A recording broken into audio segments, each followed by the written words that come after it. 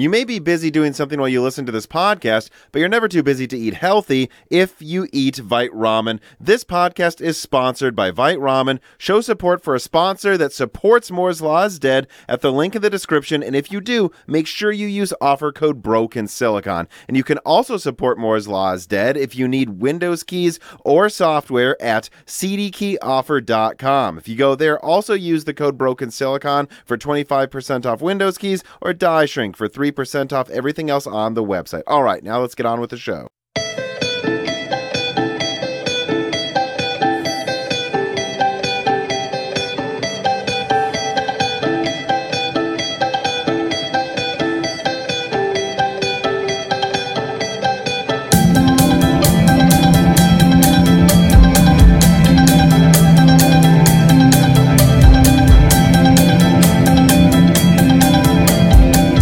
Welcome to Broken Silicon, a gaming hardware podcast. I am your host, Tom, and today I am joined, by, this is one of a small, special group of guests I've had where I felt compelled a year and a half ago to put in like a 2-minute intro that, hey guys, we're going to be talking about overclocking and new graphics card releases less often than usual. This is going to be a more technical episode, but I think you'll enjoy it, to which I don't think I really need to put out those disclaimers anymore. I think I've been doing this almost 200 episodes. People know if we're talking, it's going to be something that's interesting that eventually relates to gamers. And I don't know, you really are one of the best,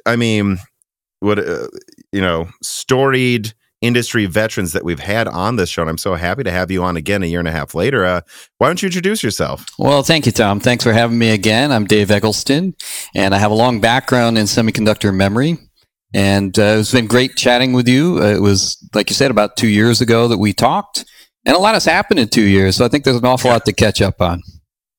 Yeah, on the previous episode, which link is in the description for those who want to go through that, I think we go in more detail through your work history. But I think here's a fun way of asking this type of a question to kind of give people an idea of who you are. If you're at a bar and you want to impress someone, what's the title you've held at a company that you'd probably say first to impress them? If I want to impress them, it's been startup CEO. So that I've done. Well, I suppose it depends on the bar. Yeah, I guess it depends on the bar. But, I've always considered myself to be an engineer first. And that's the way I think about things, too. So, yes, I've had more involvement on the business side as years have gone by. But what's always interesting to me is the technology. And then how do you apply the technology? I think that's the key thing for me. How do you use it? And that's what I like getting into. Yeah. But just to be clear, when I go through your history, you were the vice president of embedded memory at Global Foundries, director of systems engineering. Worked at Micron for a dozen years. Yep. Yeah, you've been a product engineer at AMD. You worked at SanDisk. So I just want to make it clear to the people listening that you have been around this industry and touched a lot of different products when it comes to the memory they use. So, like you said, though, it's been a year and a half. I do want to start with just kind of a lay of the land. When it comes to like AMD versus Intel versus NVIDIA, to which a lot of people, including people I talked to at AMD, would add versus Apple on their... Interesting.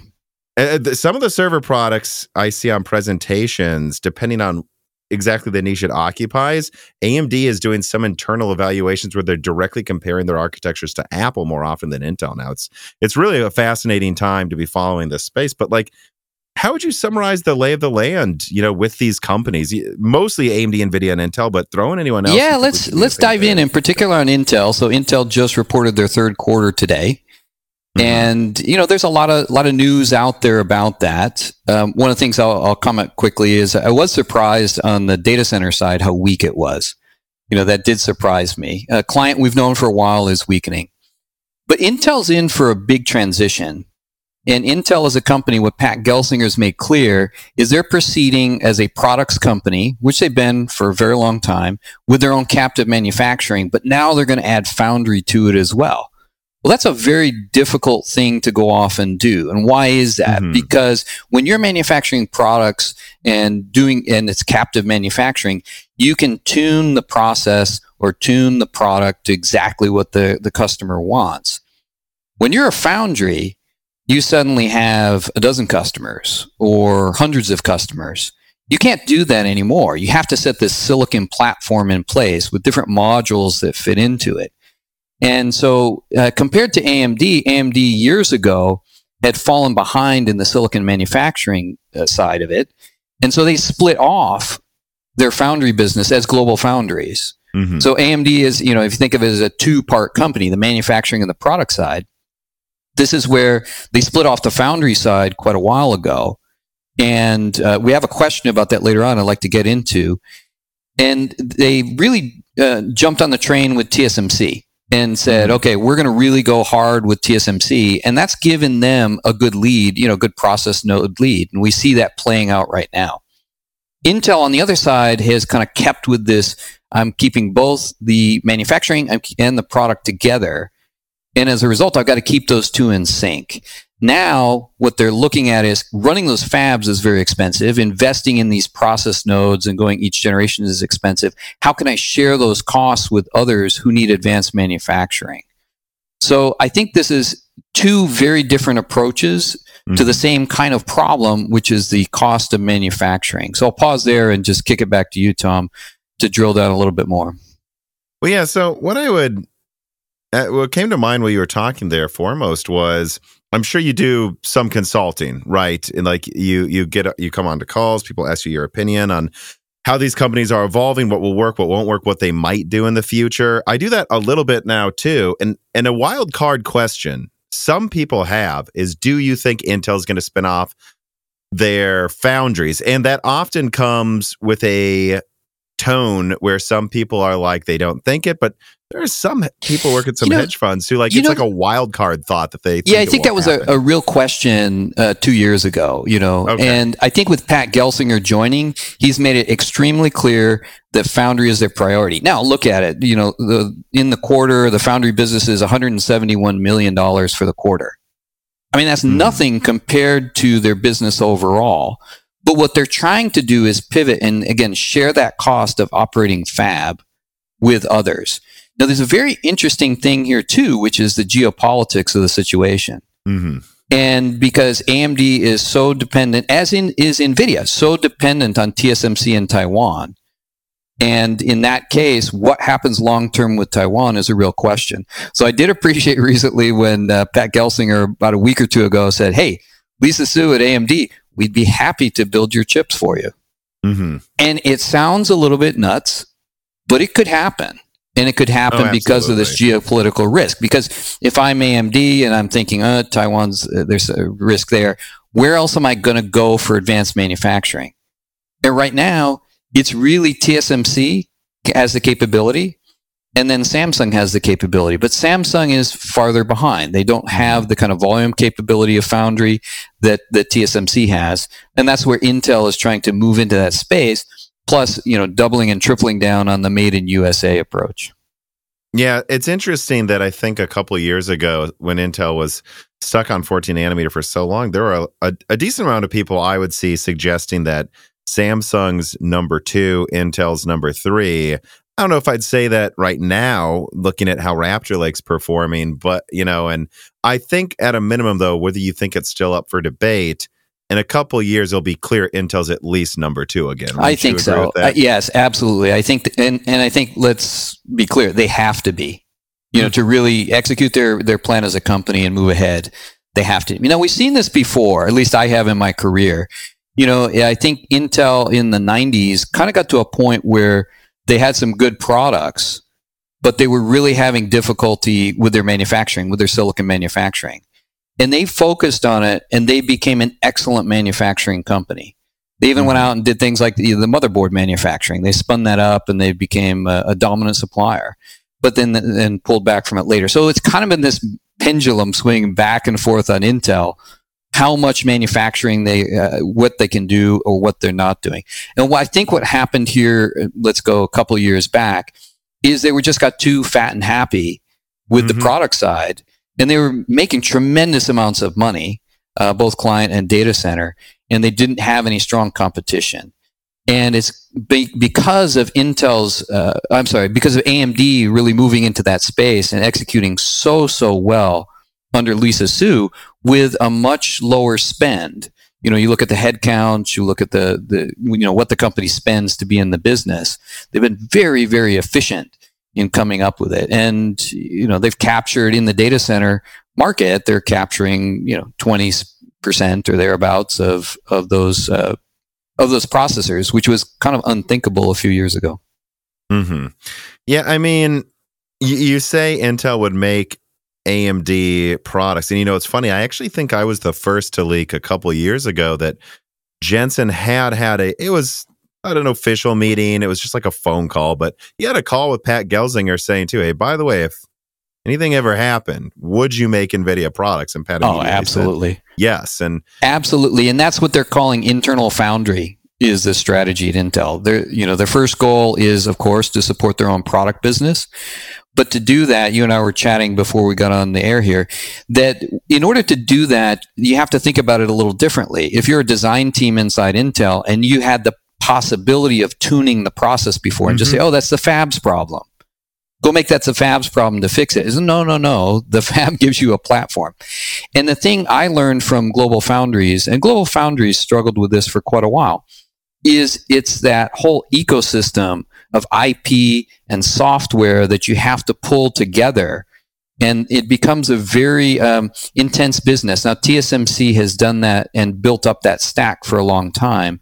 I think this is probably the biggest challenge that Intel will have, is building up this kind of in-between software, IP, all the things that they need so that somebody can come in who's used to working with TSMC and getting a PDK, that's a process design kit or product design kit, and getting the PDK and designing against that, and then chips come out the other end, right? I mean, that's kind of the way TSMC works. Well, there's a lot of magic that happens in that in-between layer, and Intel getting that right is going to be a challenge.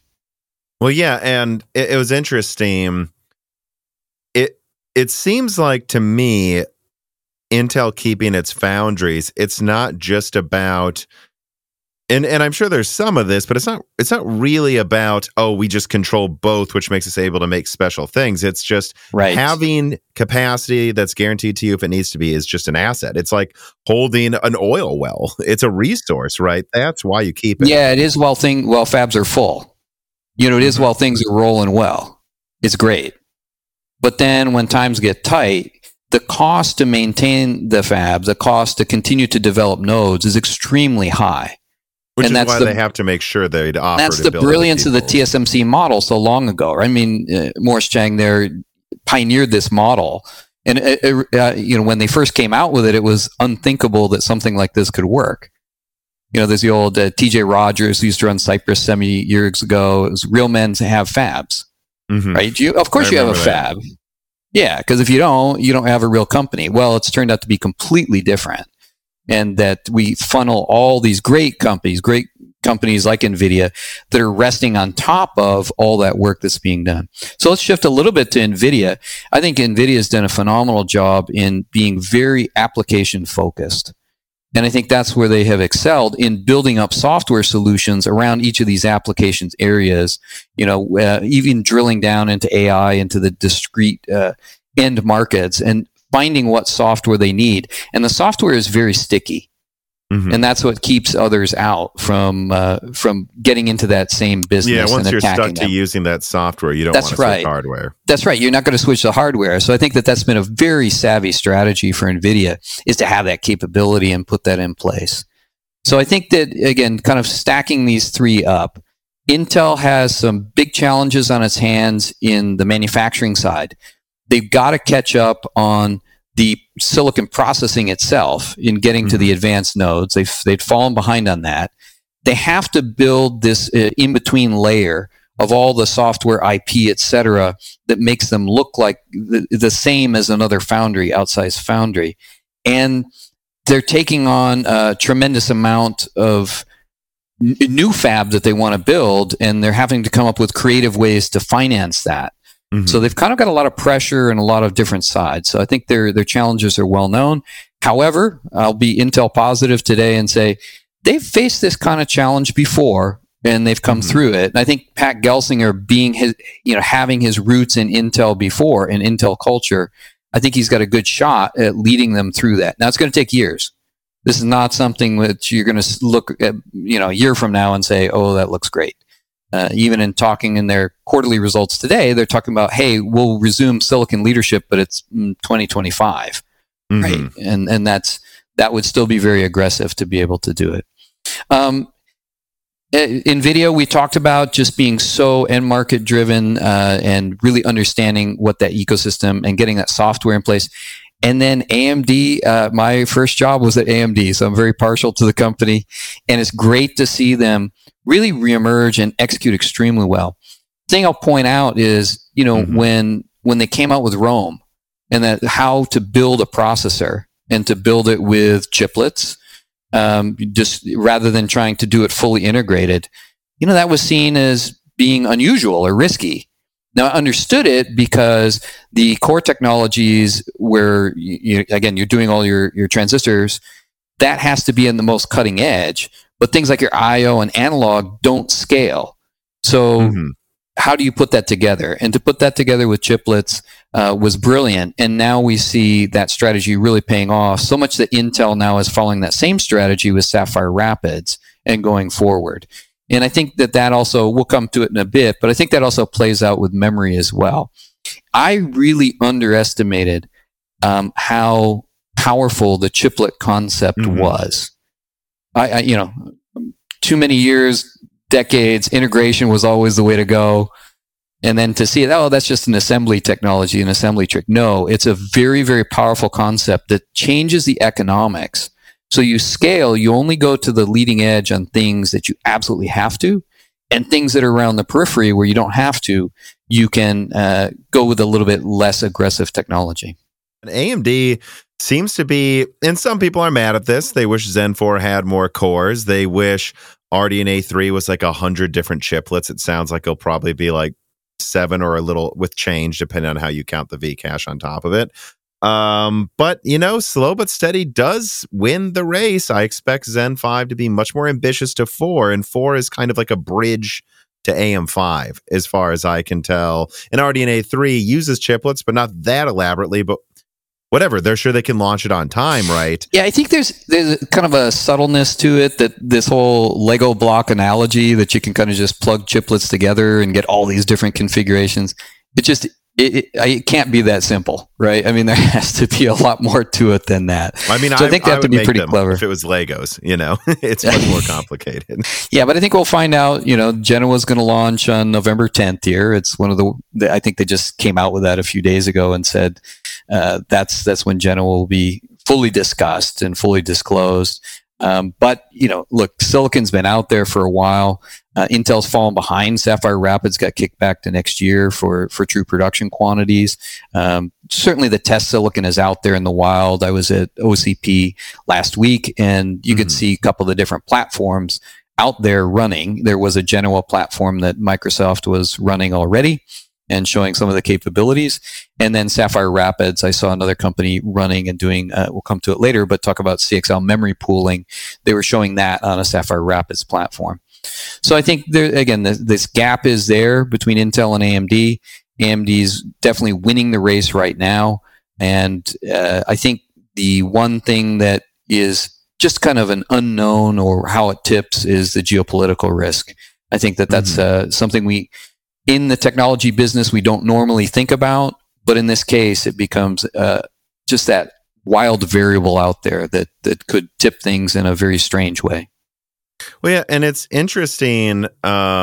People like talk about these black swan events, like whether it's a war or a tsunami, an earthquake or something hitting Taiwan. The fact that everything's so centralized there is a black swan event. But I think when I see what's going on with Russia and how Intel can't sell products there now, and because so much of their business is kind of built on just always filling up that fab, and then this kind of gives a big advantage Intel's had over the past few years has been, even if they're at an efficiency loss or a performance loss to AMD, they have the capacity and everyone wants everything. But there are different types of black swan events. There could be a black swan event around Taiwan that screws AMD. But I think we need to remember some of these could affect Intel more negatively as well, because if some specific form, how it is fully realized of a black swan event happens, where TSMC still mostly functions, but in fact, people don't want to buy as much, and the company with the most efficient products is the one that'll take market share, because AMD's only really failed to take a ton of market share recently because everything that you make sells, and Intel they can't supply it. Yeah, if you can't supply it, you can't take advantage. And I think that's that's where they've done a reasonable job. But getting those first couple percent of market share is the easier part. Getting those percentage or tens of percentage later on is very challenging. I do want to ask one thing though, and it's about how before Intel's gone through this before, they're going through it again. Based on the people I talked to at Intel, they are doing a lot of the right things to get back on track. Like, for example, I heard that today, outside of the earnings call, Pat is kind of briefing people and saying, hey, when you design a product, pretend Intel foundries are an outside foundry. You can't, like you mentioned it earlier, you can't do this thing. You design it, it almost works, and then you tell the foundry to fix it the rest of the way. We need to at least pretend like our foundries are separate. And this is something that NVIDIA did to TSMC with Fermi. And it really bit them in the ass. They had to basically launch a whole new generation in 8 months. It's spot on. I mean, when you ask a foundry to tweak something and run something that's corner, something they don't normally do, it's not going to go that well. You really have to pull it back on your product design and fit into what the PDK says you can and can't do. The customization that Intel and their product teams have gotten used to, that's what Pat is pushing back against and saying, no, you can't do that anymore. And this is a necessary evil just so that they can start having the foundry used to operating like they're an outside foundry for AMD or NVIDIA if they come to That's right, because they have to practice. Again, I'll pull in Global Foundries for a minute here that, one of the things I was watching recently that Tom Caulfield, who's the CEO, was talking about when he stepped into the chair, that, they were very efficient in their Singapore facility. And that's because Singapore had been chartered, which was the number 2 foundry in the world years ago. But as you got into some of their other facilities, they weren't as efficient. And the big learning was, hey, we've got to run everything like we run Singapore. So what was different about Singapore is Singapore has hundreds of customers. And they, have that capability, and it's that mindset. Well, I'll bring it back to Intel then. Because now we kind of are pivoting to Global Foundries, and you wanted to relate it back to Intel anyways. Knobhead writes in, and he says, I watch a lot of media reports that criticize Global Foundries' decision to not adapt 7nm and EUV technology. In hindsight, in 2022 now, do you still believe this was a right call to make? 100% right call. 100% correct. And let me give a couple reasons for that. First of all is the volume of business that's out there in these middle nodes is enormous. Think of IoT, think of automotive, all the things that, we've got a shortage of chips. That's kind of the middle tier. There's very few companies that can actually afford a 5nm or a 3nm tape out. They're extremely expensive. The return on investment has to be very high for you to do that. So yeah, it's not sexy. 40nm is not sexy. 55nm is not sexy. 28nm is not sexy. But it lasts a really long time, tens of years, dozens of years, that these process technologies are around, and they make sense for so much of these other items that we have around us that have electronics in it. So you don't need cutting edge for everything, and you don't want it. Global Foundries in particular was late with 7nm. They could not put the funding behind getting the capacity in place to really compete. And, they were told very clearly by one of their biggest customers, again, Tom Caulfield relating the story, he said, we won't buy from you. You can build it, but we won't buy from you because you're too small. It's not worth our time to invest in that. Yeah, because if you're going to spend all that R&D cost designing a 7nm product, you're going to want to make a lot of them. And if they can't make a lot of them compared to TSMC, few will buy it. Yeah. So Knobhead, it was 100% right decision for that company. It was at the time. It is now. Global Foundries has been able to go public, do pretty well, and they're going to compete in kind of that middle area where there's an awful lot of business, and they'll compete well. What you have to do there is you have to differentiate. And, my role there years ago was to do embedded non-volatile memory of different types. And that adds value to that process technology. They've also done a great job of adding RF. So think of an IoT device. If you have a great radio, you have memory on there, you have compute capability, you don't have to build it in chiplets. You can do it in a single integration. You can do it in one small piece of silicon. Now, do you have any concerns? Because I've kind of fluctuated between this concern I'm about to voice back and forth recently. I used to think, yeah, but long-term, really long-term. And I guess who's to say what really happens 20 years from now? But is there a fear that even though they are making some new nodes that because they have a new, I believe, what is it, 12 nanometer? That is 12. Actually pretty high performance for what we would normally call 12 nanometer these days. But super long term, the fact that they're not moving to 7 nanometer, is there just a chance eventually TSMC just makes a bazillion 7 nanometer fabs and then starts churning that out and eventually? Yeah, I guess there's always that risk, but I think the equipment mix is different, and I don't. Certainly, there is some risk of that, but I think that there's plenty of room in that middle ground. And again, coming back to, I know I've talked about it almost too much. Normally, I don't think about it. The geopolitical risk. Global Foundries doesn't have any fab in Taiwan. They're completely outside. They're EU based. They're Singapore based. They're US based, and I think that that's going to be a strength for them here in the coming years as we kind of nationalize the semiconductor business to a certain extent. And that's unfortunate to see, but I think that that's going to be a strength for them.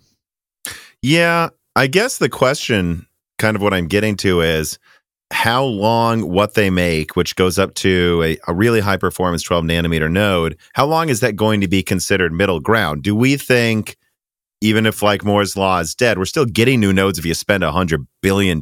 So are we going to get to a point where the middle ground is 6 nanometer and therefore Global Foundries falls behind? Yeah, I think that's correct. I think you still have to move. You can't be static. You still have to do some development. You're not doing it at the same pace as an Intel or a TSMC. You're doing it at a slower pace, and you're moving in that direction as costs come down, as technology improves and costs come down. You can make that transition. So as long as they get to 5 nanometer within 6 years or something, this isn't a concrete estimate, but whatever that number is. Yes. Yeah. But they do have to move past 12. That will not always be I think the key here is focusing a little bit less on how many nanometer technology is, the litho, and is focusing on the silicon platform that they're shipping and what sort of capabilities it has on it. And that's kind of the idea, is when you're at the very cutting edge, and this is why the chiplets work, when you're at the very cutting edge, you just want to make screaming fast transistors. Mm-hmm. That's all you care about. You don't care about putting other things in with it.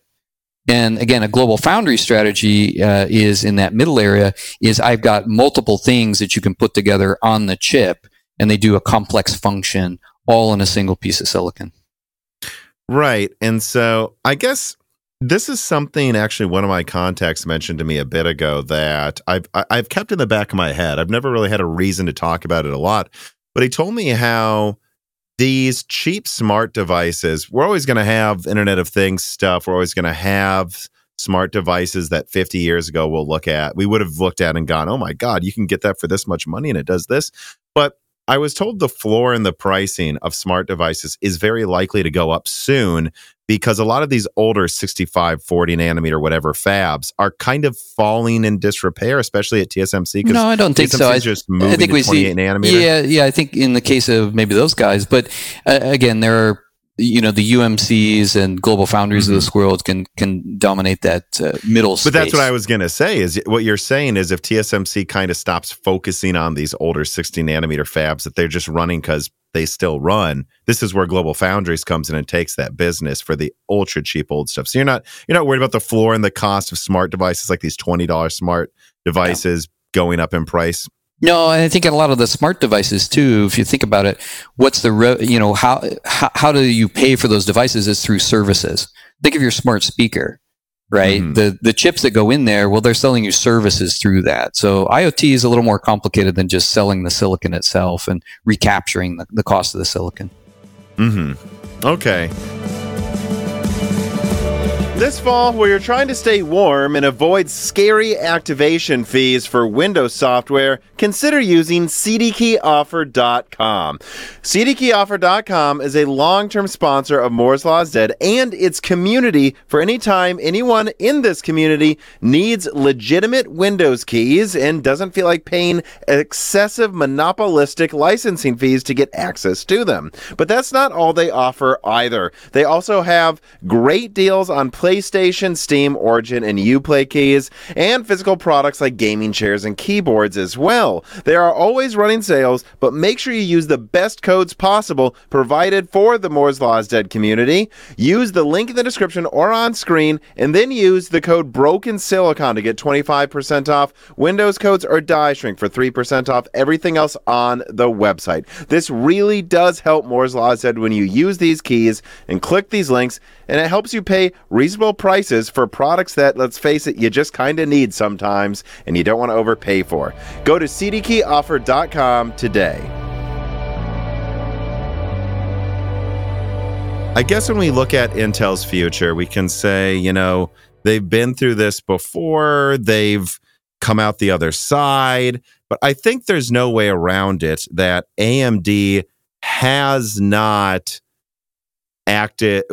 wasted what they've earned, right? And they are Correct. pushing forward consistently in a way that, to be honest, I see this all the time when sometimes I'll have guests on and they'll say, well, you know, AMD did well, then Intel came back. And I actually get annoyed because I'm like, I think it's clear AMD is way more formidable than they were in the 2000s. Like, I think so. They have a very good strategy, you know, like we talked about a while back when they came out with Rome, and the way they're building Rome was unique at the time, and they kind of moved the whole industry in that direction. So they've had a very good silicon strategy, and they've done it very efficiently. So the thing that really gives me pause, though, when I look at Intel's margins today, in their earnings, is that and this has been something people have been arguing with me, and maybe I shouldn't pay as much attention to people who argue with me in the YouTube comments, fair point, but I see so many people act like Intel has higher margins than AMD and they can just outspend them, and to a certain extent that's true in the fact that Intel's just a massively bigger company, but we're now seeing AMD's margins, I believe, are about to officially be higher than Intel's. Wow. I don't know how. I hadn't seen that yet, know. but certainly Intel's margins are declining. You know, they're down below 50% this quarter, and that's notable that they've had that decline. And it's just a forecast, but AMD seems to be forecasting that though earnings aren't going to be great compared to what they were hoping to have happen, that their margins, their gross margins should be above 48%, hopefully around 50%, whereas Intel's are 42%. And this is widespread, backed up by people I talk to in retail, people that I talk to in the server space who say Intel's raising prices. AMD's actually lowering prices with their next gen products. And even though we see sticker prices on Amazon, right, or Newegg that are a little higher than Intel, they're actually making the retailers a lot of money per chip sold, whereas Intel at a lot of places seems to be selling these things at cost to keep market share. So I guess, I don't know if you could speak to that at all, but that is the one thing I worry about is Intel's coming back. Obviously, you know, Raptor Lake and Alder Lake are far better innovations than what we saw for 10 years out of their quad core division. But at the same time, I do feel like there is a ticking timer here where they need to be caught up to AMD by 2025, or we could get into the situation that happened to Radeon versus NVIDIA, where Radeon had low prices to try to take market share. NVIDIA kept market share, but was making double the money per card made. They had more R&D. They outspent them in R&D. We're far away from that, but I do wonder, you see what I'm saying, though, if I don't know if you can, what you can say to that, but that is the one thing that can't really speak to that one. I think, again, Intel has, it's a great company and has executed on some of these challenges in the past, rose to the challenge. So I fully expect that they'll do that again, and we'll see a resurgence there. Is there a possibility AMD will stumble? Sure. That's a possibility. Their execution has been extremely good over the past couple of years, though. They've been promising things, they've been delivering, and I'm sure they've got some of their own transitions coming up as well as they get beyond Genoa that they have to navigate as well. So no real comment for me on that, on predicting the future on that one. What would you say is the biggest headwind or threat to Intel then? I think the biggest headwind is just the financial pressure of trying to build these brand new fabs, trying to spin up a foundry business from almost zero, while at the same time trying to speed up their own product execution. I think that's a very difficult thing to do. It's kind of like doing too many things at once. And but they just have to. I mean, there really isn't another strategy for them here. Pat Gelsinger has been very clear, and they made that different decision that they're not going to split their product and manufacturing businesses. Mm-hmm. For AMD, it allowed AMD to soar, right? I mean, that's what we talked about in the past. So it seems like, you're saying, right now it's kind of a hypothetical, them making products for other people, getting their nodes to act they do some. They do some, but it's a relatively small business. But they've got to ramp that up, and they focused on that they've got 30, what was it in today's announcement, 35 new customer test chips that are going to be coming out. And, that's a start. They announced that MediaTek's a good-sized company, is going to start building with Intel. So, they have that capability, and it's just doing all these things at once is going to challenge the company and stress the company. And financially, they've got big commitments to those fabs. Mm-hmm. Right. So it's not an abstract, though. They do have to make sure their fab starts acting independent and building up to where it can operate as TSMC if it needs to. That's the biggest thing to watch. I think so. Okay. All right. Well, let me see here then. Let's see. Zabeto3 writes in and he says, with new process nodes developed by Intel, TSMC, and other chip producing manufacturers, will these things have an impact on speed, density, or the price of memory chips? And are memory chips usually developed on a cutting edge node or a trailing one? And I think we're seeing this faster and faster memory technologies for. Yeah, memory. Let's talk about it. Let's talk about DRAM in particular, because DRAM is still a planar scaling technology in a lot of ways, and it's. So to answer the question specifically, that memory technology is on a cutting edge node for memory. Mm-hmm. So memory processes are very, very different from the logic processes that are run in foundries. And they're custom made for making the smallest memory bit that you can possibly make.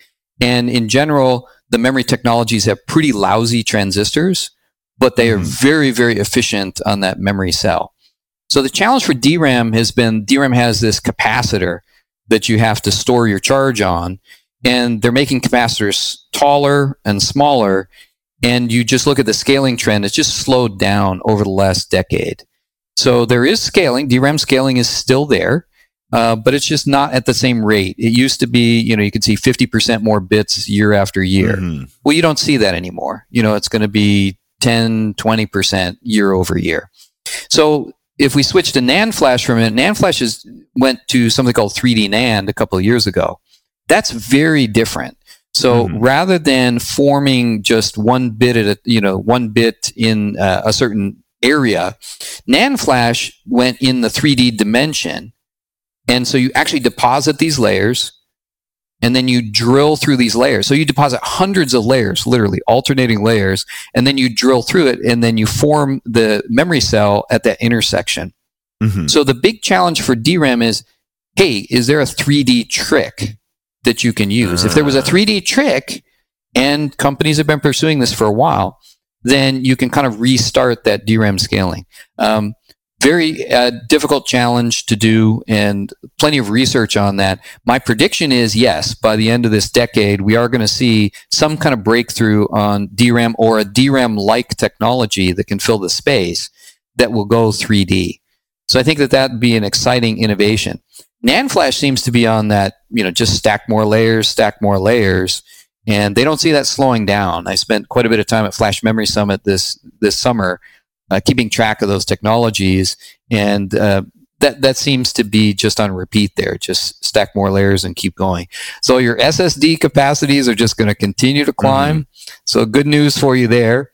DRAM, though, DRAM has some challenges on the scaling, And we're going to see that show up here increasingly as the years go by. So we need that breakthrough to 3D DRAM in order to kind of unlock and get back to faster scaling. So to make sure I understand correctly, then you're saying, hey, look, better nodes, newer nodes, smaller, more dense nodes, that affects scaling memory across the board. If we can get to smaller nodes quicker, you're going to get faster DDR5, you're going to get faster GDR6 or GDR7, but it doesn't scale as quickly as SSDs do. Right. And just to recap on that, memory processes or the scaling is very different from logic processes. Mm-hmm. The way you do it is different. It's really focused on the memory itself. In the case of NAND flash, I'll just go on a little bit further.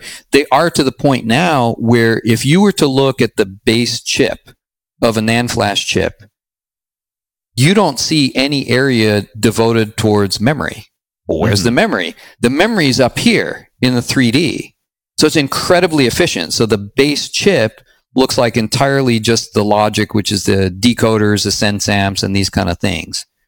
With DRAM, you're still not there. DRAM, you would look at that chip and you have something called array efficiency. And whereas the array efficiency of NAND flash is incredibly high, almost 100%, in DRAM, you don't have that kind of array efficiency. So when you're scaling these technologies, it's what's the size of the bit. In the case of NAND flash, again, taking that bit to the back end of line and building it up in this dimension makes a big difference. So looking forward to seeing that from DRAM. Somebody coming up with that.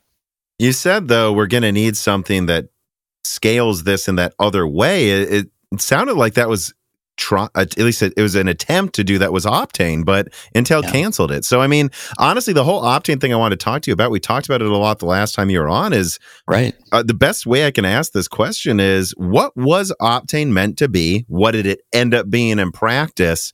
And why did it fail? Or at the very least, why did Intel cancel it? Maybe you disagree it failed. I don't know. Yeah, great questions, because Optane's an interesting one to untangle. So I think the idea of Optane initially was, I talked about this at an open forum in 2015, is that if we go back to that time, Intel had 95+% of the x86 server market. How do we grow market share? Where can we make more money? Let's grab memory. Let's do as much as we can to grab memory. And what they were looking to do, and had been talked about for a long time, is between NAND flash and DRAM, you think of the memory pyramid, between NAND flash and DRAM, let's put something in between. Let's put something that's faster than NAND and cheaper than DRAM, but also has persistence. So it's sort of in between. And the idea was, let's do that and put that on the memory bus, put it on the DDR bus itself. So the couple different things on Optane. One was customers looked at it and said, oh, this is great. This is lots of cheap memory bits. It's just cheap DRAM, and you have to price it at half to 1/3 of DRAM for me to want to buy it because, it's different and it's sole sourced from you, Intel. And okay, I get it. It's tightly bound with your own processor. Intel tried to make the case for there's this value proposition around persistence. So, because if you're Intel, you don't want to compete on it's just cheap, dumb memory, and you're competing against Micron, Samsung, SK Hynix that do this day in and day out. And my quote at the time in 2015 is, well, you just made Samsung, you just pushed Samsung to make SSDs faster and price DRAM lower, right? Because if there's no space in between, they're going to keep you out. And that's exactly what Samsung and was Toshiba, now Kioxia, and some of the others tried to do, is they came out with faster and faster SSDs to kind of keep that space. They priced DRAM and push back. So to me, what it really came down to is there a value proposition, a strong value proposition around persistence in Optane? And it turned out the answer was not really. There was one really good market for it, one really good application for it, which was in-memory database. So think SAP HANA. In the case of SAP HANA, in a database, you have rows and column stores. And it turns out that from a compute perspective, when you have your column stores in persistent memory, that speeds things up. You don't have to go back to SSD and reload it. You just keep it loaded in memory at all times. And then the idea of Optane was, you might have 4x the capacity of a DRAM DIMM, sitting out there. So that market was good. At its peak, $500 million to $1 billion a year market for Optane. And that's not good enough for an Intel, right? I mean, that's just, it's not a large enough market for them to address. And then so I think that was the biggest issue, was that persistence wasn't as valuable as what they wanted. And at the end of the day, customers are really demanding two things. They're demanding more memory, and they're demanding more bandwidth per core. Well, when I'm putting Optane into a DDR slot, I'm gaining capacity, but I'm not gaining bandwidth per core. So I think when customers looked at that, they said, this doesn't really meet my TCO objectives here in transitioning to this technology. So ultimately, I think, Intel had to make that decision. Of course, Micron was their fab for this. And Micron made that decision last year that they were out. And then Intel's kind of been sitting on the sideline this year, and then finally said, yeah, we have to get out. And they've started even discontinuing some of the products. So the products will, still be around. There'll be a DDR5 version, I believe, that'll go with Sapphire Rapids. But if I'm an end customer, I'm not going to invest time in developing for this space.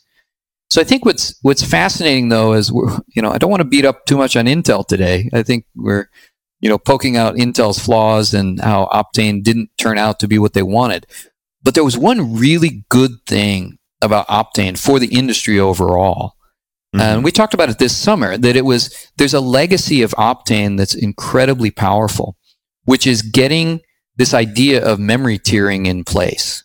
And I'm going to come to it as we talk about CXL, because what Intel did with Optane laid the groundwork for the kind of memory tiering, memory pooling, memory sharing that we're going to expect to see in the data center on CXL. And let me give a quick illustration of that. Because by putting this Optane device into a DDR slot alongside a DDR DIMM, the memory controller in the CPU has to know that there's two different types of memory out there. And it actually had a different protocol in talking to Optane, a little bit different. So you suddenly had two tiers of memory and you had to manage it. One of the very tough parts for Intel was doing that inside a memory controller, which has to add very little overhead to the overall system. And so 100% hardware solution to manage memory tiering in the CPU in a DDR slot, where the DDR slots are so valuable, just didn't turn out to be a good way to do it. So let's open that box up for a minute. What if you could take a different type of memory, take that same Optane, and instead of putting it on the DDR channel, you put it somewhere else? And then DDR is still just DDR. You have all those slots available for DRAM. Well, what if I could put that somewhere else and access it? And I can access it in a way that there can also be some, let's just call it middleware software involved in doing that management. I've added latency. But if I address my problem of bandwidth per core, then that could be a win. And that's what started happening around CXL. Intel brought out on their side, it was an internal project for quite some time. They were pressed by their customers to open up the standard, and CXL stands for Compute Express Link. And what Compute Express Link is taking the electricals of PCIe and adding a new protocol on top of it, which allows cache coherent memory. And I don't know if all your listeners will know what that is, but cache coherent memory, because I get beat up on this with storage guys. You throw out cache coherence, they say, I don't know what that is. What that means is from the CPU, from the core, when that processor is looking for memory locations, it has a certain number of cache layers internal. It's called L1, L2, sometimes L3. It looks there first, then it looks out of DDR. What if you could go out a little further and go on a fabric such as CXL? And if I didn't have it in my small internal caches, I didn't have that data in my DDR, I could go grab it out on the network on this fabric and grab that memory. that suddenly expands out the memory that's available in a very broad way. The trick is what's, again, keeping it cache coherent means all the way back to the processor core, these address and address tags are known to the system. Mm-hmm. So what that gives by opening up this box, what Optane allowed us to do, or allows us to think about and put some of the pieces in place, is getting much more memory on the system, putting it on a bus, a serial interface bus, which is PCIe electricals. PCIe is going very, very fast in terms of its, how many gigabits per second you can do on the lane. And they have a very fast pace of innovation that's going on there. Come back to the bandwidth per core. Now suddenly, rather than having only 12 DDR channels on a CPU, which is really limiting, and I can't add more just because of the pins, now this allows me to go outside the box and have more memory. And then we get to the concept of pooling and sharing, but I'll leave that for a second. Throw it back to you, Tom, to kind of drill down on how I pivoted from Optane to CXL. Well, no, I mean, the way we talked about it a year and a half ago, these things were inseparable. Like, Optane really needed CXL, is my memory of how you described it, for it to be fully realized. I mean, correct. If CXL were a good standard widespread adoption 3 years ago, could this have saved Optane? Or do you think possible. Another memory would have taken over? Because they were getting squeezed either way, though, because of cost, and they were only talking about persistence. They were getting squeezed by cost. CXL, the memory expansion, that's the first step with CXL, is being done with DRAM. But I think there is a case to be made that if you could have had this sooner, that might have allowed Optane. Certainly, Intel was developing some kind of Optane on CXL product that they would have in that space. So I think that was part of their vision of where this would go. And yes, it would have been extremely helpful to have it in there. But I think in terms of the timing, and then look at the challenges as we talked about over the last 45 minutes of what Intel has on its plate. And Pat Gelsinger, he's an old-time Intel guy, and Intel, has started many memory businesses and gotten out of them. So, Intel was in the DRAM business a long, long time ago and got out. Intel was in the EEPROM business and got out. Intel was in the NOR flash memory business and got out. So, in even the NAND flash business, they kind of were in with partners and they got out. So Pat Gelsinger just looked at it and said, I don't want to be in the memory business. And so I think that was the final decision. So again, I think they have to refocus on their core processor side, and they'll let others provide the memory ecosystem around that. So I think what's exciting about CXL, I mean, it's I like to say it's at the peak of the Gartner hype cycle right now. It does everything. And we're going to find out here in the next half year to 2-3 years as it rolls out. Both Genoa and Sapphire Rapids have the first generation of CXL implemented in the processors. And there's some very early demonstrations of what you can do both in the server and think of it as server to rack level. Again, I think we talked about this last time too, is that ultimately you can picture memory appliances that are just loaded with, let's just say it's loaded with a lot of DRAM. And what that allows a processor to do is, I need some more memory. Let me go out and grab some memory, use it for a while, and then release it. And that's going to be where we're ultimately headed towards, which is memory sharing. This is good not only for CPUs, it's also extremely good for GPUs, DPUs, any type of processing unit can have that capability of allowing it to grab more memory for a while and then releasing it. So Jonathan Wagner writes in, he says, "Hi, Tom and Dave. With Optane gone, what technologies will help storage speeds continue to scale? Is persistent memory dead? Does Flash have a roadmap for speed increases that could saturate PCIe 5, 6, and even 7.0? Yeah.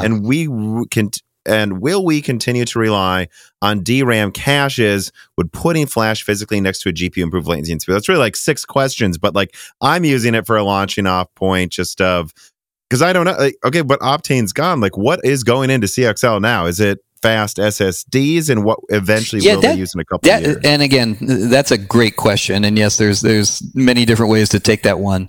And what I'll point to is that label of persistent memory, I think, got attached too much to just persistent memory equals Optane. But if we pull back for a minute and think about it more holistically, what we're saying is we want something that provides a lot of memory capacity and has a certain amount of speed, has a certain amount of performance. Now, the full multi-level cell, TLC, QLC, PLC, NAND flash, just to give you capacity in an SSD, that's not really going to ever be suited to fill this space. But what I saw at Flash Memory Summit this summer was a couple of the flash memory companies already talking about, what does that look like for very fast SSDs? So if we open our mind a little bit on the label of persistent memory, can persistent memory be fast SSD? Yes, it can. Okay. And that's what they're advocating for, is it will fill that space. Right now, and it'll be a lot cheaper than Optane, even if it'll be a lot cheaper than Optane. I think, will it saturate the PCIe bus? I think that's going to be he's talking about PCIe Gen 6, Gen 7. I think that's going to be a big challenge, because I don't think even as fastest level, the NAND flash is going to be able to saturate that bus. The way you do that is massive parallelism, and then pipe that data through and put as much as you can. NAND is pretty good at that. You do a lot of parallelism already. But I think it's going to be a challenge to completely saturate that bus. So, it's not the same vision as Optane, but it is a vision, and it does get to the main technologies. I like to say the future of NAND is NAND. The future of DRAM is DRAM, hopefully 3D DRAM. But I think these are still the two main pillar technologies. As far as emerging memories, other types of memory technology, certainly Optane getting taken off the playing field is a big hit, because I think it's hard for any company to say, well, how do I keep going in this space? If mighty Intel couldn't make it work, what's my chance of success?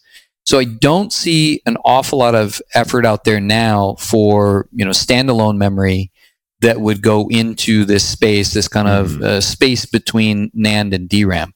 What I do see a lot of is the adaptation of these emerging memories, and this is what I worked on at Global Foundries, is, these newer technologies, MRAM's been around a long time, but the STT-MRAM in particular, is integrating them into logic processes and doing embedded memory.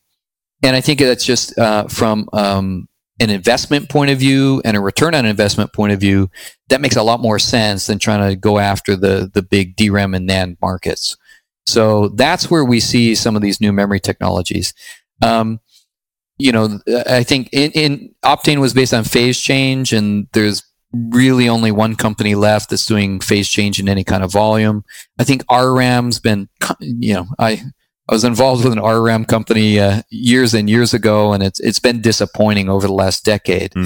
But I think STT-MRAM, I'm biased because that's one of the things I worked heavily on at Global Foundries, has done very well as an embedded memory and come along in some markets. There are a couple new physical effects. There's one where you take hafnia oxide and you have a certain crystalline structure in it that it does a ferroelectric effect. So this is not your grandfather's ferroelectric memory that was around 20 years ago, but this is a ferroelectric physics effect in a material, and that's getting researched very heavily. So there's a few things out there, but has the emerging memory space taken a big hit, taken a big step back? Yeah, I think it has.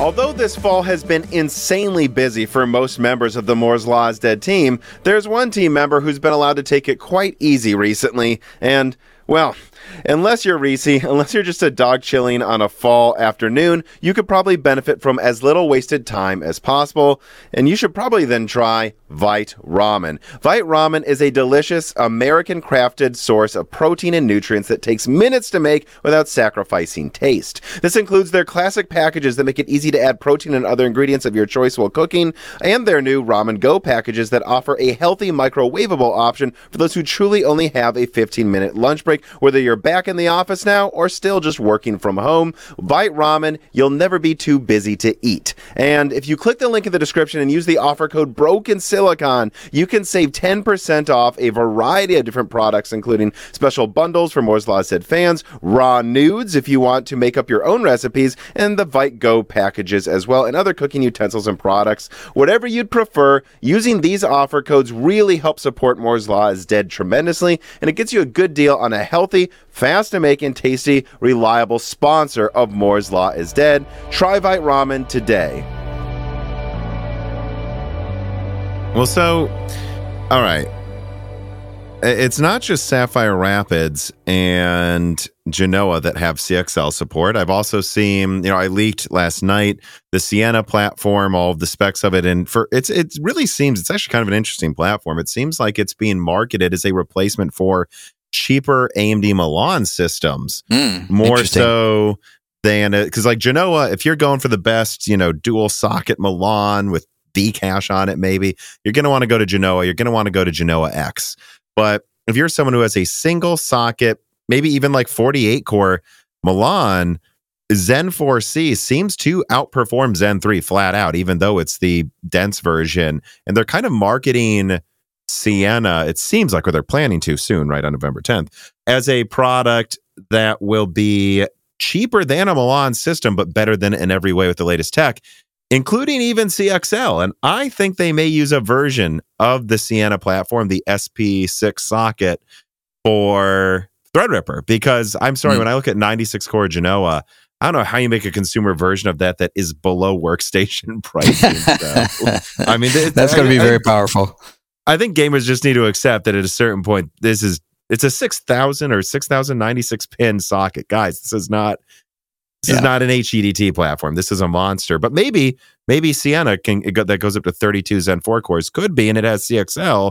And in fact, in a recent interview, AMD was talking about CXL coming to consumer platforms in 3 to 5 years, which I won't read the question. Clean Sweep asked about it, though, is do you think AMD will do this, add CXL to consumer platforms anytime soon? Yeah, you and I were talking before the show, and you referenced that. And at first, no, are they really? And then I went back and read the article and started thinking about it some more. I think it's an interesting question because there's a lot of innovation happening around this idea of the memory sharing, of fabric attached memory and memory sharing across the fabric. It's not exactly clear to me how that's powerful in consumer systems, but maybe there is. Maybe there's a really strong argument for it that I'm not privy to. The thing I will say is spending time at OCP last week, Open Compute Project, and attending the CXL forum, and going on the show floor, I was really struck by how large the CXL ecosystem will be. Mm-hmm. Originally, I was thinking, it's just, hey, you implement this, like DDR, you implement this certain interface in your processor, and then you attach memory on the other end. Boy, that's not the right way to think about it. The right way to think about it is an entire ecosystem. And again, building on PCIe electricals. Think of where PCIe has gone. Mm-hmm. All the different things that got attached on PCIe that, when it first came out, no one would have thought that you would do this. And I think CXL has that beauty of resting on the PCIe electricals and can be very broad. So even just in the data center, we're not just talking about CPUs that implement and memory devices that implement it. There's retimers, there's bridges, there's other types of products that I hadn't even thought about that start to connect on it. And we've been talking a lot about CPUs. GPUs are going to absolutely take advantage of CXL, because one of the big problems for GPUs is always, how do I get enough memory? And this kind of gets to, we're really seeing this model get more binary, where you have to bind your memory incredibly close to the processing unit. That's obviously what HBM does in the case of GPUs. But that's not enough memory, and then I need this, again, cache coherent way to go outside of that to grab more memory when I need it. And so we're going to see a wide variety of devices take advantage of this, and the concept is much, much more powerful than I originally thought. I was thinking it's server to server and maybe server to rack. There is some talk about, do you use CXL rack to rack? Maybe someday. There's even this whole initiative called UCIe which is about scaling it down even to the smallest level and talking about using CXL as a protocol between chiplets or maybe even on chip. So again, I think we're at the peak of the Gartner hype cycle right now, and there's lots of creative thinking around it. So, is there that possibility? Maybe. I can't really comment on would AMD execute on this, though. I think it's in the very early stages. But there is the possibility that there's some great applications where it makes sense for systems, and for gaming systems in particular. I can kind of imagine that would be the case, that there is an argument for it, because gaming systems kind of reside in that space of, in some ways it's a consumer technology, but you're going to reuse some of these high performance technologies or innovate with these high performance technologies to give you certain advantages. Well, so that's the interesting thing, though. The first thing I would say is AMD says they're going to bring CXL to consumers. Let's make sure we understand what they mean by that, though. Could they be counting a $4,000 Threadripper gaming system as a consumer product? I guess it's not server. I don't personally. I would want to see it on a future AM5 chipset for me, to go, oh, that's truly consumer, or in a $1,000 laptop. And again, right now, CXL is being populated with just really, really fast SSDs, though, right? But because it's persistent, there's extra things you can do. No, it's actually not. CXL is being populated right now with what are the simplest devices called memory expanders, and Samsung was the first one to show it. And it's a card, and could have 256 gigabyte, 512 gigabyte, and someday it'll get up to terabyte level of DRAM in it. Now that's that's like point to point, right? I mean, that's just you can almost think of it very similar to a DDR module, and that's the idea. But what that allows you to do as time goes by is to share that over the interface with another box. Why is that important? Because here's something that there was some interesting research from both Google and Microsoft that they came out with over the last year, and they're talking about memory usage inside of servers.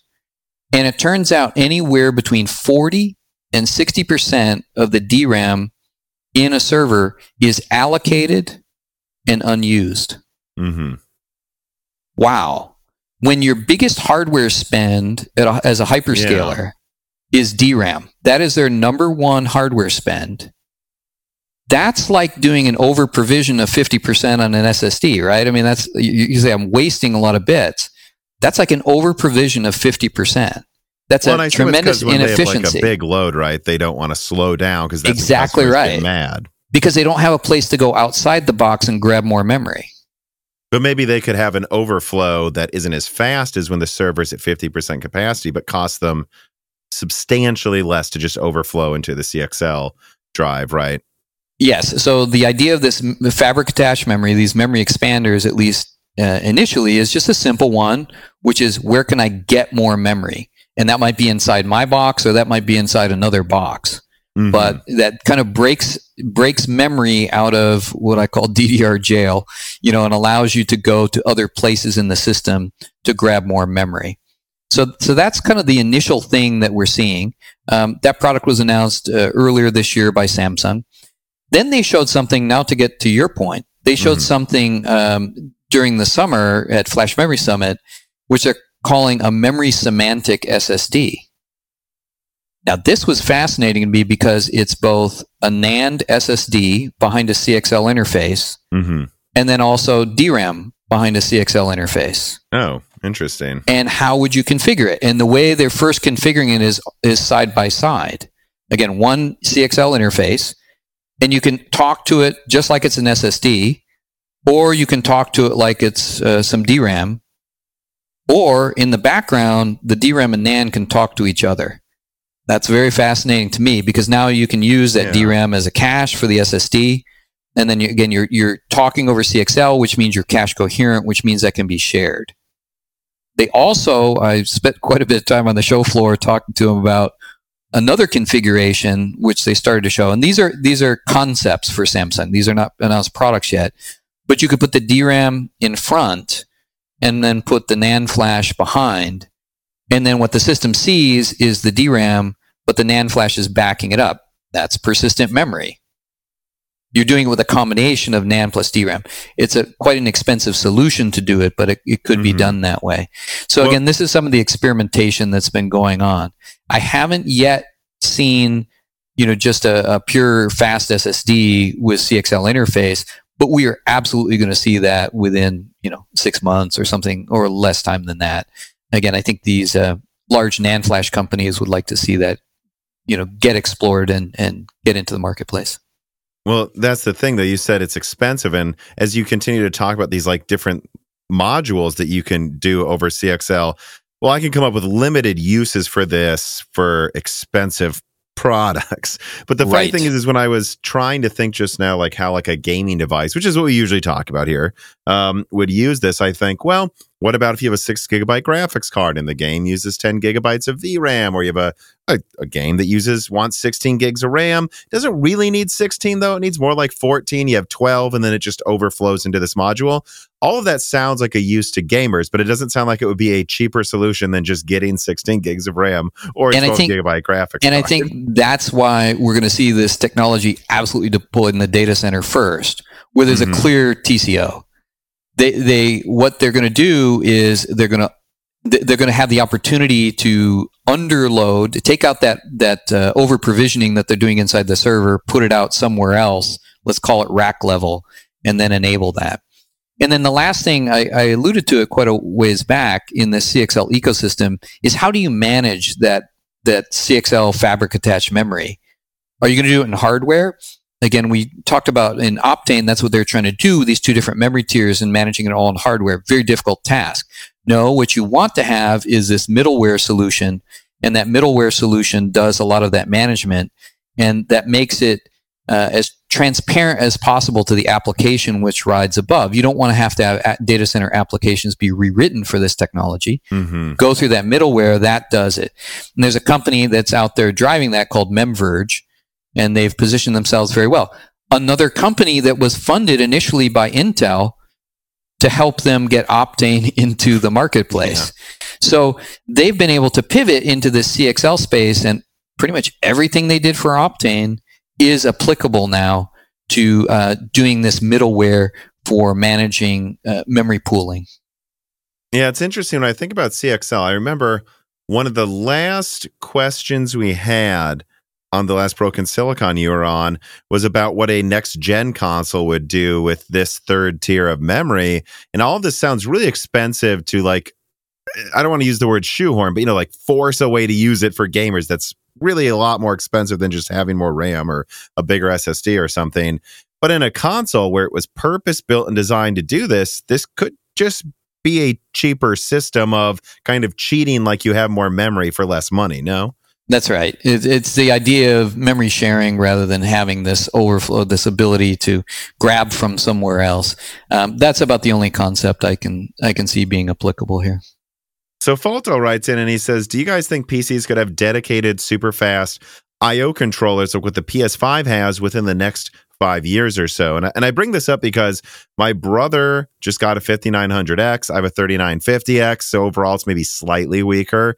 But that means even though I have a PCIe or an NVMe Gen 4 SSD, and he has a maxed out, but still, it's a Gen 3 SSD, in some games, he loads faster than me now because his CPU is faster, and half of that is just, I mean, I've been talking about this for years on the channel. There are some games like The Division 2 where I see my CPU usage, even with 32 threads, just go to 100% for a second because it needs to use all the cores to load with that fast SSD. Is going to like Gen 5 soon, then Gen 6, then Gen 7 SSDs, even remotely as important as figuring out the I/O streaming solutions similar to what the PS5 did for PC gaming? Because it seems like the bottleneck is not the SSD in half the game. Yeah, that's really hard for me to comment. I think that there are cases, and I'm not aware in the gaming space, but there are cases in the data center for sure that just going to a faster PCIe link doesn't solve your bottleneck problems.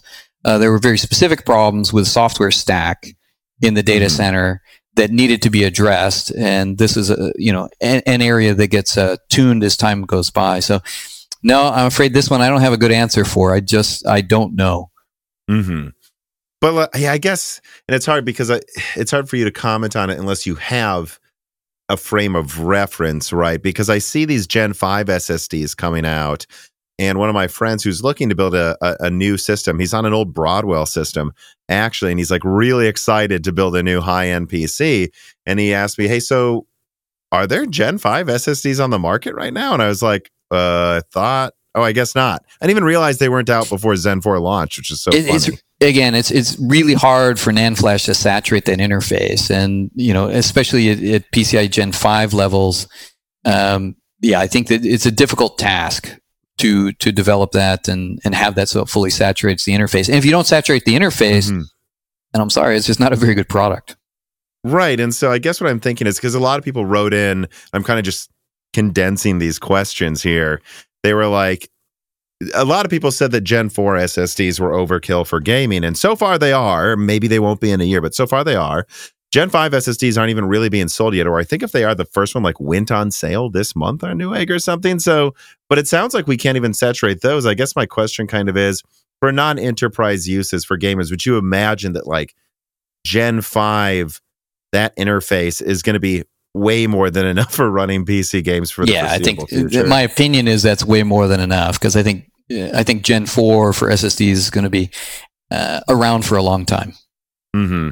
And I wonder if that many consumer devices will need Gen 6 PCIe for almost anything, honestly, moving forward for the next 5 years. I think we may have just the pace of PCIe doubling is astounding. If you really think about it from a DRAM perspective, DDR, we do a doubling of the interface technology. Honestly, is it once a decade? I mean, it's not too often.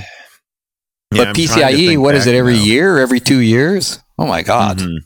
That's going super fast on the signaling. I mean, I think Intel technically still sells some laptops and systems, because it technically Comet Lake is based on Skylake, that still have DDR3 support to this day. So, there is a good specialty memory market out there for legacy things. And we didn't talk about it, but the DDR5 transition is on, but there's a lot of there's a lot of places that don't need DDR5 and will stay for DDR4. So my opinion is that DDR4 is also going to be around for a long time in a lot of places. The one comment on since I kind of ventured into this, one comment I'll make on DDR, I think we're, so let me just peel back to the DRAM business overall. It's kind of like three big legs, and it's data center, server DRAM, it's mobile DRAM, and then it's client. That's kind of big buckets there, the three of them. So, DDR originally supported all of them. Mm-hmm. And then for mobile, we need something different. We need something different specifically for the mobile space. So LPDDR, it kind of rests on DDR, but it's a variant of it. My opinion is, for server, we're getting to a point where we need something that's different than DDR. DDR is good for client, and that's a good market for it. Continuing with the evolutionary approach of DDR, there's obviously DDR5 will be here. What does DDR6 look like, and does that work for servers? My opinion is it doesn't really work for servers, and we need we need some kind of innovation there. And the most interesting one that I've seen, which is an actual product, which is on IBM. IBM went to something called OMI, which is Open CAPI Memory Interface. And it's a heavily serialized interface. And, they productized it, and it has pretty incredible performance when you look at it. And then it kind of gets back at that problem of how do I solve my bandwidth per core when cores are going to 96 or 128, and I've only got 12 or 16 DDR channels. Well, if I have a serialized bus, I can route a lot more channels into it. What IBM did recently is roll that into the CXL consortium, and it's going to be interesting to see if that can get repurposed as a way to get server DRAM moving in more of that direction, get more serialized, do more advanced signaling, like they're doing with GDDR6X with the PAM4 signaling. Do something like that, which gets you much higher performance on the interface. Client isn't screaming for it, but server is. So, Peyton S. writes in and he says, "Hi, Tom and Dave. I just watched Tom Sienna video, and I was wondering if you guys have heard any discussions of pairing a Zen 4 chiplet with a Zen 4 Seed chiplet. Well, I'll skip ahead that. What he brings up, though, later on in his question is, what do you think about the future of these different types of cores and then the implications of putting different types of memory on them, whether it's AMD's Zen 4 plus Zen 4C or Intel's Big Little architectures, perhaps with 3D stacked cache? I wonder if consumers would prefer that over having big cores, just a bunch of little cores with a ton of cache on top of them. And there's a lot of implications on this I've thought about of like, you talk about DDR maybe not being needed for some people. Like, could you almost just make like a 500 millimeter squared monolithic chip and then overlay a layer of just various memories that are 3D stacked on top, and you don't need anything for it? Yeah, you can. The one big issue with doing these stacks, so let's think about HBM, for example. HBM uses through silicon vias, TSVs, and that is a very expensive process. And that literally is what gives you that 3 dimensions in a different way. You're stacking chips. It doesn't change the economics at all, and it adds economics. You have to pay for this capability and then putting the vias through it. That gives you very high performance memory that can be bound very close to the compute element, but it comes at a cost. And the question is going to be does that technology come down in cost, come down to a point where it can be adapted to some of these other markets? I think it's going to take some real clear innovation. It's also going to continue to take increased volume. I think the volume is going to be there though, because there's this demand for this, again, what I call the tightly bound memory. There is that demand for it. So I can see those technologies maturing, being innovated, and then moving down into some less, more cost sensitive areas that how can they tolerate that? Could you see, again, I think this is like probably easily more than 3 years out, but like, let's say in the future, there's like a Zen 6 or an Arrow Lake system or whatever what comes after Arrow Lake. Actually, there's all these other things they're working on where what they do in laptop is it's a high-end system, maybe a $2,000 laptop. But what they do is, again, they just have this die, and then the top model actually has like 8 gigabytes of cache on it. And because it has that, you can just add a CXL module for overflow, and it tries to put everything else just on that cache because it's 10 times faster. Like, do you think that's something we could see in the next 5 years for like premium consumer products, or do you think we're still a long ways away from something like that? I think we can imagine it. I think there is that possibility. Again, I think we'd have to see, the volumes get up on some of these key technologies that allows the cost to not become a barrier. But I think, again, I kind of go back to the big model I'm going after, which is tightly bound memory and then fabric attached memory that can be shared. And these increasingly become the buckets that we go into for compute systems. Okay, so I've got a few final questions to throw at you, unless there was something else related to the things we've been talking about you want to talk about first. No, fire away. I think we covered a lot of ground. So Chris Rich writes in and he says, it looks like the HPC market is going all in on liquid cooling. Well, it seems like almost everyone's going all in on liquid cooling. Yes. He says, would you expect the normal server market to follow? And if so, in what time frame? Do you think this technology will trickle down to the consumer market anytime soon? I'd argue it kind of already has. Yeah, no question about it. The liquid cooling has become a big topic. At OCP last week, it was very clear that the platforms are going that direction. Standard service, as we approach the end of the decade, yes, I think there's a lot to be solved yet on the liquid cooling. What sort of coolant to use, what you can flow through there without disrupting the electronics that are in there. So I think that those are some of the challenges on it. Could we see it in the consumer market? Yeah, you're going to see it in the consumer market as well. Again, I think cost is going to be the biggest issue. When does it make sense to bring it into the space? But yes, liquid cooling is going to be increasingly important. A lot of the things we talked about, we're saying, hey, we want to run at faster speed and we want to run things very, very close together. Mm-hmm. Well, that generates a lot of heat, right? It takes a lot of power and it generates a lot of heat. There's no way around it. So, again, at OCP last week, there's also, hey, liquid cooling is very nice because you also eliminate the fans. Fans actually turns out big source of power consumption in a data center. Yeah. You start eliminating fans, you're making some headway on your green initiatives and bringing the power down in your data center. So there's motivation beyond just the capabilities. But I think as we look at power continues to go up and up on some of these compute units, I don't think GPUs are cooling down anytime soon. They're going to still be hot monsters that run consuming a lot of power. I think liquid cooling is a big tool to help bring that down. And yes, I think we're going to see that make its way into the consumer market towards the end of this decade.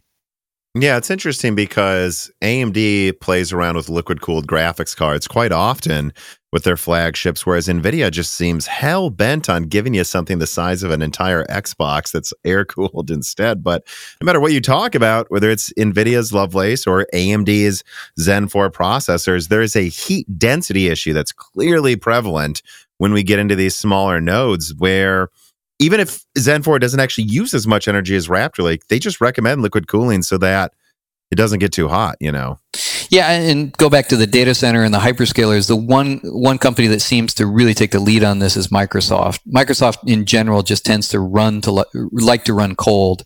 Kind of each company has their own niche, and that's what I've found there. So if you're interested in data center, watch Microsoft and what they're doing. I think they're going to be they will continue to be one of the first movers in this area.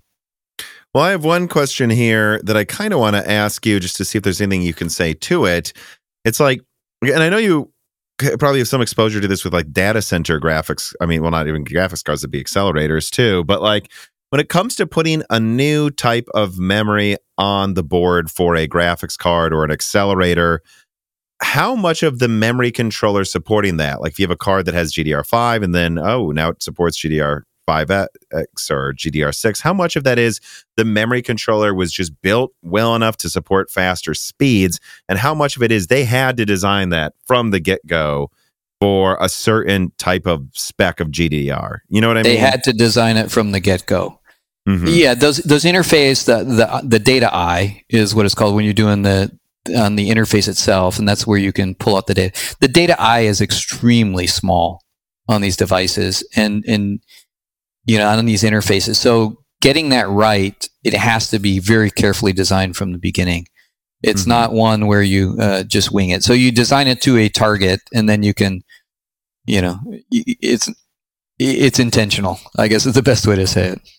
Right. And the reason I bring this up is I heard that NVIDIA Lovelace was kind of built during this time frame. And this is a thing these companies have to worry about all the time is like, will a thing they're building towards be ready when they launch it? But exactly. NVIDIA thought, and so maybe you'll be able to tell me if this doesn't surprise you, they thought GDR7, there's a chance it'll be ready while Lovelace is out. And so whether they used it on the initial lineup or not, they should build the memory controller ahead of time to support it. And actually, we've seen something similar with RDNA 3, which I've heard it was built to support DisplayPort 2.1 from the start, hoping that spec would be ready. Now it is. NVIDIA didn't do that. They focused on GDR7, it sounds like. But that sounds completely reasonable to you that Lovelace is launching with GDR6X, but they totally would design it years before GDR7 is announced in case it can use it next year for updated products. That's right. Again, I think it has to be very intentional design to kind of shoot ahead of where it could be, and then if the memory supply, the memory chip doesn't come in time, you can kind of downgrade a little bit and utilize that. Now there are some, let's say between DDR4 and DDR5, they're incompatible, right, in a lot of ways. But there are memory controllers which are designed to be adaptive and be able to drive both. So that's not without some pain. That's not without some design overhead. But that's typical in the industry is, having that capability, having that fallback position. You pointed that out very well. I mean, if that memory chip isn't there, then you don't ship your product. If you design for just one thing. I don't know in this specific case of GDDR7 versus 6X, but it supports 6X. I think there's a suggestion that was it the PAM4 signaling in 6X is something going into 7 or something. So if they're already kind of half of the way there to supporting it, I would assume like that it's not the craziest idea that they would be like, in case this is ready, we're going to need everything we can get to compete with Radeon. So I am sure their memory controller design teams have to carefully consider it. And like I said earlier, it's very intentional. All right. Final question. Caleb Hudson writes in and he says, "Hey guys, I know this is a bit off topic, but I was wondering, what is some advice that you would give to your freshly graduated high school self that wants to get to where you are today? What would you do differently in terms of education and execution? What sparked your curiosity in semiconductors?" Yeah, great question. Thank you, Caleb. When I read that, I had to think back, what was it? And certainly coming out of high school, it was physics. I really enjoyed the study of physics. As I got into university, I could see how that could be applied. And that had more interest to me than, let's say, the core science. So, there has to be something that sparks that interest around the sciences itself. But where does that take you? Does that take you into R&D, where you continue to, look to discover new things in a scientific field? In my case, though, it's about the usage. How do I apply that? And in my case, it was towards engineering. What can I make that's practical out of that? And I got pretty fascinated by the process technologies that go into semiconductor, because when you do, it's called process integration engineering, and I haven't done it myself, but it's something where everything kind of affects everything else. It's a total system. So if you put something in the furnace for a little bit longer, well, that affects the things you did before, and you have to think through that. You have to model it and think through it. So in terms of advice, it's lock into something that you're passionate about in the sciences itself, determine what direction you want to take that in, and then really dig in and find places where you can apply that with people around you that share a similar passion. One of the most passionate places I worked early on was SanDisk. And at that time it was called SunDisk. And my employee number there was 32. And we were doing things that nobody else had really done before with this system level flash and managing system level flash. That was probably the first year was probably the most fun I've ever had in my career, because we were just having to come up with new concepts to apply to this space. And so it was innovating and solving problems that leads to a product. And then once that product ships, you get a great satisfaction out of it. Later on, as your career elevates, you're called on to do more and more things. And then in that case, as your career develops, you've got to think about the people around you and what you want to inspire in other people. Mm-hmm. And I think that that's a transition point, because those people that are working for you may have much more knowledge about the domain that you're managing them on. But your goal now is to eventually get to a point where you're inspiring them. And then as you grow further in the career, it's even in the industry. How do you inspire others in the industry? Talking in forums, in conferences, et cetera, and articulating a vision of the future that would make them want to head in that same direction. So I think that's kind of how it's got to start with that spark in the sciences, mm-hmm. and then find your path through. So maybe that was a little bit of an esoteric answer, but maybe that's the way my brain works, is in an esoteric way. I guess the only thing I could add on to that is, he asked, what advice would you give to yourself? Is there a pitfall you'd warn yourself about, as you're graduating, that comes to mind immediately? Yeah, I think the pitfall, not every place is a great place to work. When you've worked only great places, you can fall into that trap. And I made that mistake at least once in my career of moving somewhere and kind of giving up on, hey, this is going to be a great place to work. No, it's not. It's not a great place to work. Boy, I like that other place a lot better. That was a bit of learning for me. Right, because it offered maybe a subject you're more interested in, or a better location, career better path, pay. That's right. You think it's there, and like I said, when you've only worked great places, when you move to some place which is not great, it's a bit of a punch in the face, and you go, wow. Didn't think about all this. I thought every place was, had cool people around me doing interesting things, and that's not always the case. Yeah. So that would be the advice. I give the opposite too, just as a reminder, like maybe you've only worked at bad places too. Don't assume the next place is going to have the same problems. Yeah, I never thought about it that way. That's true. You flip that around. That's true. Can't be sure that it's always going to be the same.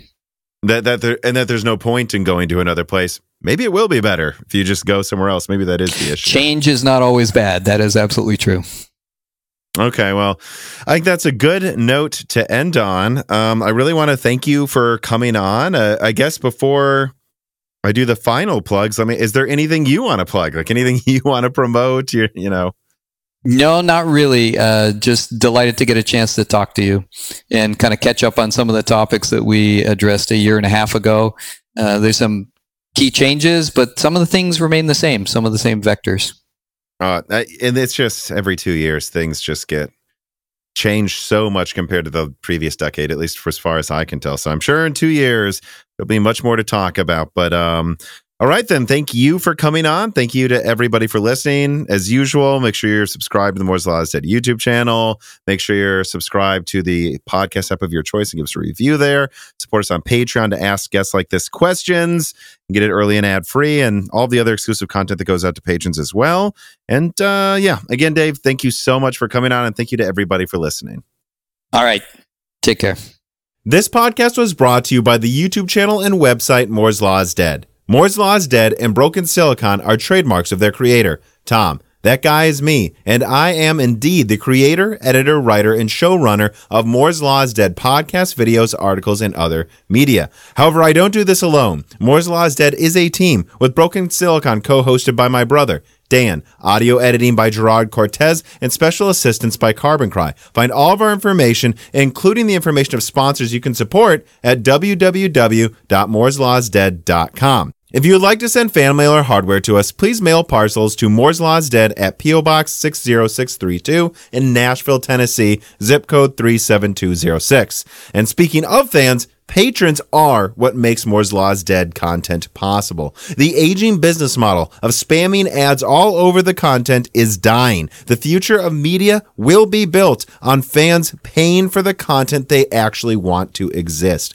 And so if you have the extra money, but only if you do, please consider supporting us. For just $2 a month, you get access to the exclusive podcast Die Shrink, voting on subjects of future podcast episodes, the ability to have your questions read aloud on Broken Silicon, Die Shrink, and Loose Ends, and of course, access to the Moore's Law is Dead Discord, full of like-minded people who would love to meet you and talk to you about computer hardware. I am one of them. Additionally, higher tiers get access to ad-free episodes of Broken Silicon, the entire back catalog of Flyover States podcasts and other projects Moore's Law is Dead has done, and thanks in the credits of videos and other perks as well. And hey, if you can't afford to support us, please do share Moore's Law is Dead videos and podcasts with friends and family on social media, Reddit, and forums. And give Broken Silicon a 5-star review on Apple Podcast or your preferred podcast app. All of this really does help so much. And if you'd like to advertise on the podcast, hire Tom for consulting, or are a person of interest who would like to be a guest, please reach out to the email address mlhbdead@gmail.com. But as I said, this podcast would not be possible without its patrons supporting it, and so now it is time to give a personal thanks to the greatest of the fans. The following supporters are at the 10 gigahertz or higher producer levels: Brad Medlin, Drita Full, AV, Anthony Greffa, Greg Pataki, Muhammad Akwari, Brett Jones, Aaron Close, Little Germany, Jan Rounier, Daniel Hyde, Shredbird, Brian Riggleman, Dr. Foreman, Sam Miller, Deke, Thomas Rupp, The Mechanical Philosopher, Terrence Harrod, SNES Chalmers, Tom Bailey, Greg T. Wojcik, Andrew S., Frank Zielinski, Daniel D., MJB1, Eric Jackson, Justice Brennan, Sammy Good, Valco Malev, The Boss Haas, Nicholas Buckner, Spamton G. Spamton, Jonathan, Lord Starstream, General Trips, Blake, Franco Frederic, Matthew Lazier, Jensen Wang, Nathan Mose, Aziris, Gregory S. Ecker, Dominique Koch, Jake Dude 23, Jake Martin, Cameron, Christian Lavoie, HardForum.com,